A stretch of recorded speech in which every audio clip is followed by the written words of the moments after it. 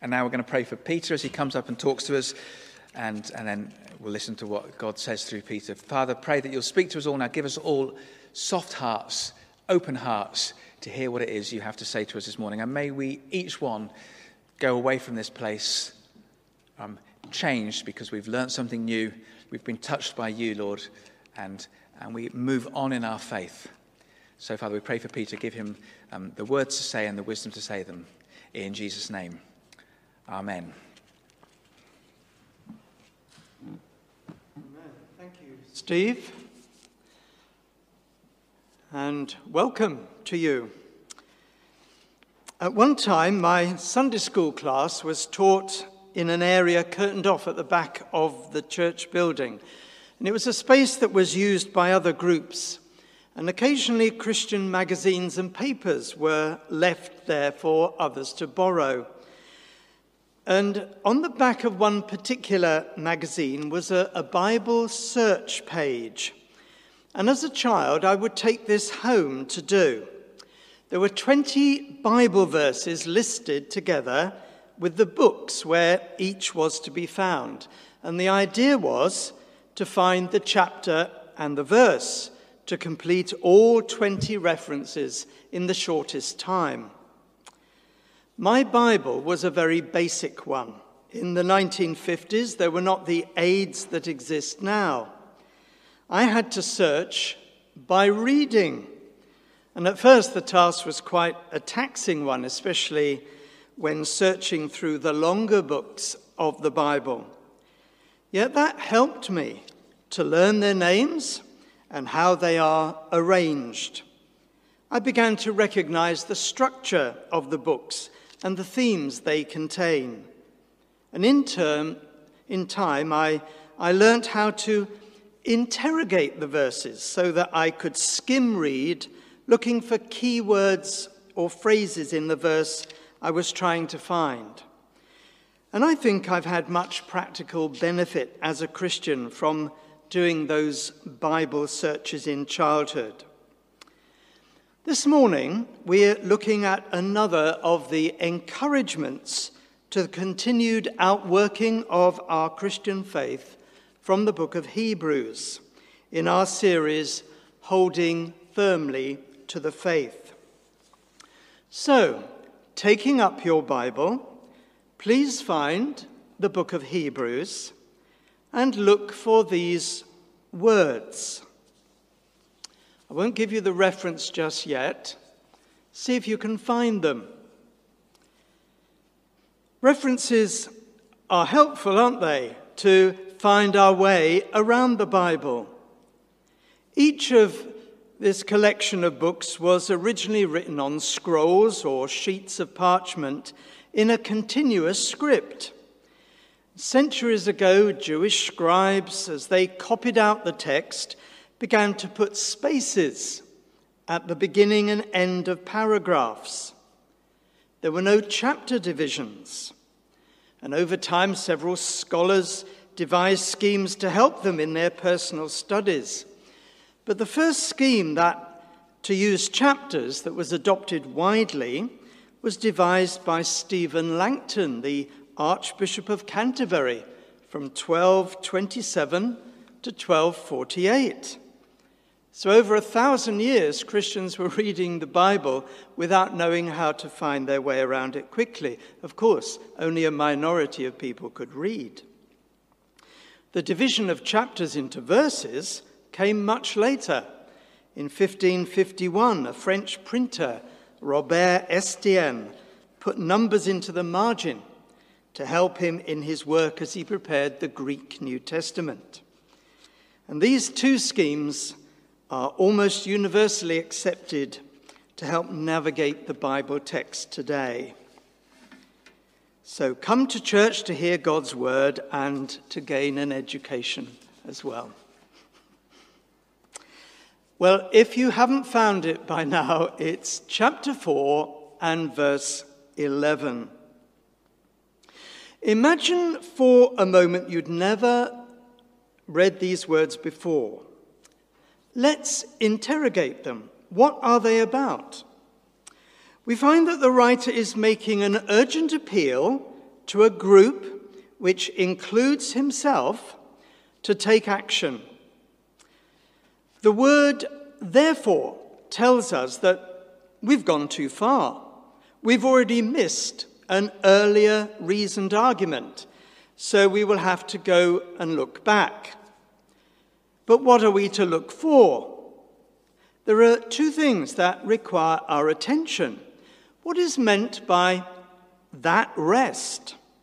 After all, it's the object of the urgent appeal. And who are those who've set such a bad example of disobedience that we must take warning? So, let's go back in Hebrews chapter 4, looking for the word rest. The preceding verse, verse 10, informs us that it is God's rest. In verse 9, it's called a Sabbath rest. In verse 8, there's a reference to Joshua, who had not given them rest. He failed to deliver it. Verse 5 has a quotation announcing, "They shall never enter my rest." And verse 4 links that rest with the seventh day, when God rested at the completion of the work of creation. And verse 3 contains the same quotation as before, but also comments that entering into rest is wrapped up with faith. And then back in verse 1, entering rest is still available because it is attached to a promise. And if we continue to scan back, we find it again in verse 18 of chapter 3, and once more in verse 11. And we recognize the quotation that we've had already. But now we see that it is part of a much longer quotation that begins at verse 7. Now, the word rest does not appear in the book of Hebrews until this point, nor does it appear after the verse that we've been interrogating.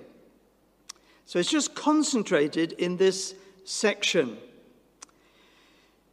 If we do the same with the word disobedience, working back from verse 11 of chapter 4, we come to it in verse 6. There were people who did not enter rest because of their disobedience to the gospel, to God's good news preached to them. We have to go back to chapter 3 and verse 18 before we find the word disobey again. And that introduces us in verses 16 to 18 to identify those people who were led out of Egypt under the leadership of Moses. This is the people that set the bad example of disobedience. And it's here, as we look at the text, that we pick up words such as rebelled and sinned. And we find that the writer is commenting on that very long quotation that starts back at verse 7. And so as we interrogate our verse, we keep coming back to the beginning of this section. And these words, verses 7 to 11 of Hebrews chapter 3, are familiar to us. They're the words we spoke out together earlier in this service, in our responsive reading of Psalm 95. But we don't have the whole psalm here. We have only the last section. The earlier verses, which are quoted, provide an opportunity for us to encourage one another to join in the praises of our great God and Saviour. Let us sing for joy. Let us shout aloud. Let us come before him with thanksgiving. Why? because he is the great God, the great King, the great Creator, the great Shepherd of his people. As a child and teenager, I sang in my local church choir. And every Sunday morning, the service included the singing of Psalm 95, because it is a heartfelt invitation to worship the Lord. And this practice is not only part of the Church of England liturgy. For centuries, Jews have welcomed the arrival of the Sabbath at their Friday evening meal by reciting this same psalm, and incorporated within both Christian and Jewish services of worship is not only the invitation to join in God's praise, but also a warning to pay attention to God's word. Essentially, we do not come together to worship God because it makes us feel good, because it lifts our spirit. It may do so. That may be a byproduct, but we worship God because he is worthy of our praise and thanksgiving. It is right and just for creatures to worship their Creator with heart, soul, mind, and strength, because of who he is and because of what he has done. And for those same reasons, we are bound to pay attention to what he has to say to us. This part of the psalm begins with the word today. It challenges us as we come to worship. Don't go through mere ritual today. Don't allow anything to distract you today. Today, God wants to speak to you, and you must pay attention. For 3,000 years since this psalm was first penned, God has been saying, today, if you hear me speaking to you, don't close your ears, don't close your mind, don't harden your heart, or else you will be following the example of those who were disobedient, and you're liable to suffer the same consequences. Let's quickly just review the history of the people God led out of Egypt, the children of Israel. Israel's family had lived in Egypt for over 400 years. Originally driven to Egypt as refugees in a time of severe famine, the welcome and the favor they received eventually ended. And as this God-fearing family grew, they were viewed as a threat to the host country, as aliens often are. And as a result, they became enslaved until God called Moses to be the champion of their freedom. He won their liberty and set off with some 1.5 million people to take them back to Israel's original homeland, although in truth it was God who led them. Led them through desert terrain, led them to and through the waters of the Red Sea, gave them laws by which their lives should be governed, met their needs for food and water, promised to give them rest.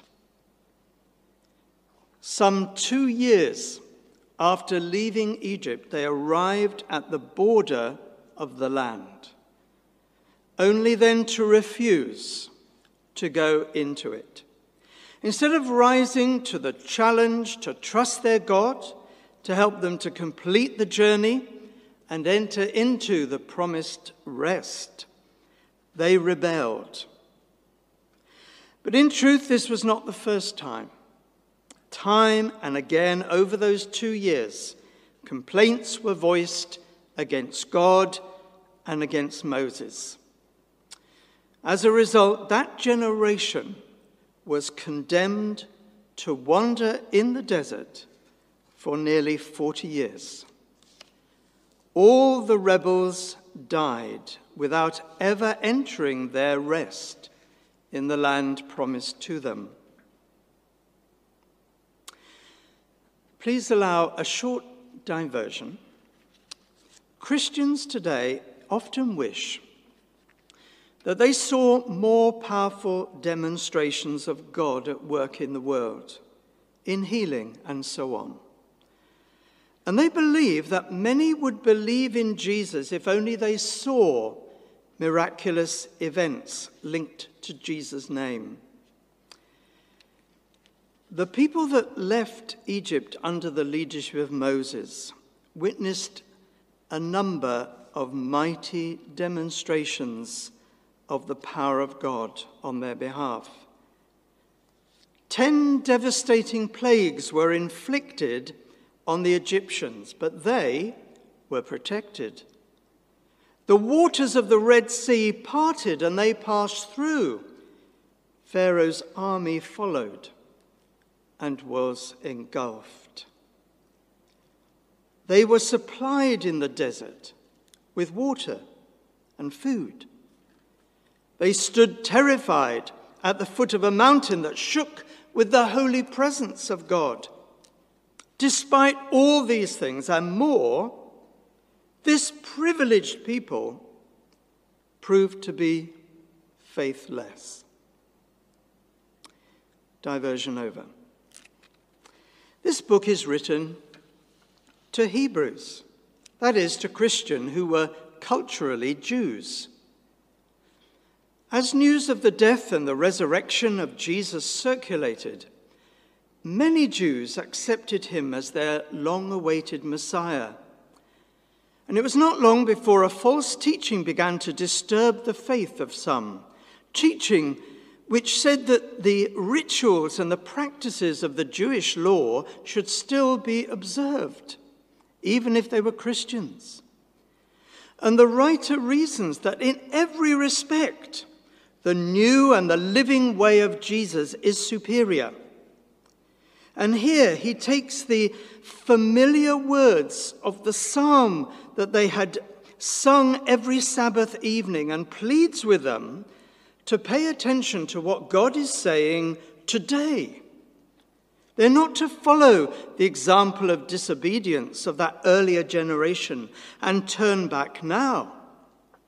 They must continue to press on to complete the journey of faith and so to enter God's rest. So let me read to you from Hebrews chapter 3 and verses 12 to 15. See to it, brothers and sisters, that none of you has a sinful, unbelieving heart that turns away from the living God, but encourage one another daily, as long as it is called today, so that none of you may be hardened by sin's deceitfulness. We have come to share in Christ if indeed we hold our original conviction firmly to the very end. As it has just been said, today, if you hear his voice, do not harden your hearts as you did in the rebellion. Now let's focus for a short time on this concept of rest. In chapter 4, verses 1 to 10, the writer uses rest in several ways. Firstly, it's described as God's rest, the rest he entered at the conclusion of the work of creation. The early chapters of the first book of the Bible, Genesis, describe 6 days of creation. Each creative act fits within a daily cycle of evening and morning. There are days of forming and days of filling up what had been formed. But the 7th day has no time boundaries. You might say it's a day without end, a period of rest in which God is no longer creating, but neither is he inactive. God's rest is not a period of doing nothing, but of working with what he has brought into existence. From time immemorial, the pattern of a 7-day week had been followed by the whole human family. And God especially required the family of Israel, he'd rescued out of Egypt, to work for 6 days and rest for 1, as a constant reminder of their Creator and their Saviour. This was the Sabbath rest. It was not a day of inactivity for them either, but a day of different activity with a focus on prayer and worship. And thirdly, entering rest is associated with faith, while falling short of it is associated with unbelief and disobedience. Of those aged 20 and above who were led by Moses out of Egypt, well over 1 million people, only 2 were allowed entrance into the land God had promised them. Just 2 lived by faith and obedience to God's requirements. One was Joshua, who succeeded the disobedient Moses. He led those who had not been counted as responsible for the rebellion, who were but children and teenagers at the time, and brought them into their allotted territories. Yet even Joshua did not deliver a full and complete rest. There were among that younger generation many who were unbelieving and disobedient. And the subsequent history of this people, recorded for us in the Old Testament, shows only too well that periods of political stability and prosperity occurred only as Israel's leaders lived and ruled by faith. And fourthly, the day that never ends is forever today. As long as there is a today, there is an opportunity to enter God's rest by faith. It was so when Psalm 95 was written. It was so when the book to the Hebrews was written. And it is so now, to this very day, as we also have recited these words together. The promise of entering God's rest still stands for any who have yet to take Jesus as their Messiah, their Lord, their Saviour. Let me read the opening verses of chapter 4. Therefore, since the promise of entering his rest still stands, let us be careful that none of you be found to have fallen short of it. For we also have had the good news proclaimed to us, just as they did. But the message they heard was of no value to them because they did not share the faith of those who obeyed. Now we who have believed enter that rest. And now let me return to the starting point at chapter 4, verse 11. I realize I've been speaking a word which from the Bible I normally prepare from, which is not the one that perhaps appears in the readings. Let us therefore make every effort to enter that rest so that no one will fall by following their example of disobedience. I think the word perish may come into more recent versions. We now know whose example of disobedience should give us warning. We now know something about that rest into which we are encouraged to enter. So now let's just consider the focus of the writer's urgent appeal. Addressing the whole group, he writes, "Let us make every effort to enter that rest." They were to journey together by faith and to persevere until the work they were called upon to do was complete. Now, is it legitimate for us to take to heart words written over 1900 years ago when addressed to people of a different time and a different culture? Can we apply this challenge to ourselves? Well, Christians have always said yes to that question. Christians have always believed that this collection of books, which makes up the Bible, has relevance to each and every generation at whatever time, place, or cultural background they may come from. It is God's word, and it continues to speak to us. In fact, the next couple of verses after our key verse say this, from verses 12 and 13. "For the word of God is alive and active, sharper than any double-edged sword. It penetrates even to dividing soul and spirit, joints and marrow. It judges the thoughts and attitudes of the heart. Nothing in all creation is hidden from God's sight. Everything is uncovered and laid bare before the eyes of him to whom we must give account." Let me draw to a conclusion.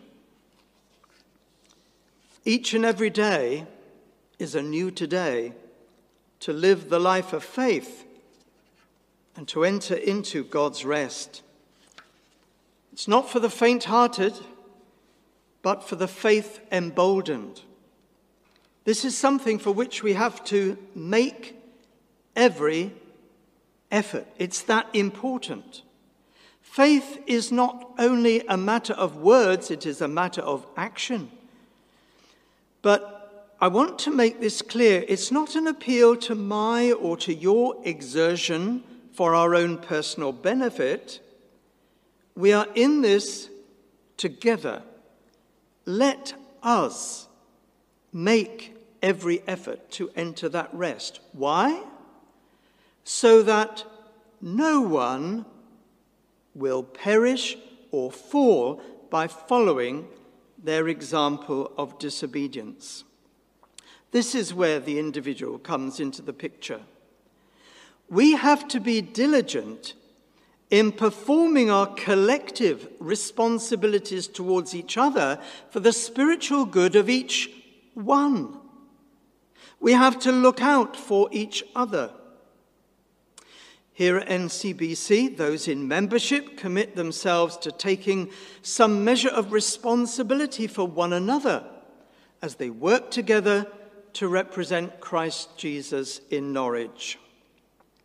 And during this pandemic, the Christian community has been forced to operate differently. All ministry, all fellowship, all care has had to be attempted while at a remove from each other. And therein lies the danger that someone feeling unloved and uncared for could slip away because they have been overlooked. When we are able to meet together again to worship and work together, free of all restrictions, who will be missing? More seriously, who may have turned their backs on Christ and given up the faith? I know, of course, it can be argued that anyone feeling unloved or uncared for should take themselves in hand and initiate loving and caring actions to others and not wait to be ministered to first. But that assumes that we all have a measure of good mental health and of strong spiritual health. Let us make every effort so that no one will fall. Let's operate by this rule: all for one and one for all. So can I appeal to you again to create opportunities to serve others and to be willing to receive the service of others in return? One last thought. It's been my experience that Christians are very good at social service, but not so good at talking to one another about matters of personal faith. It can be a sensitive issue, but in the final analysis, we can only share in God's rest through faith, a faith which takes us through all of life's ups and downs and endures to the very end. We must overcome any reticence to talk about personal faith, which is our key to our relationship with God. So today, let us make every effort to enter into God's rest. And today, let us make every effort so that no one will fall. Amen.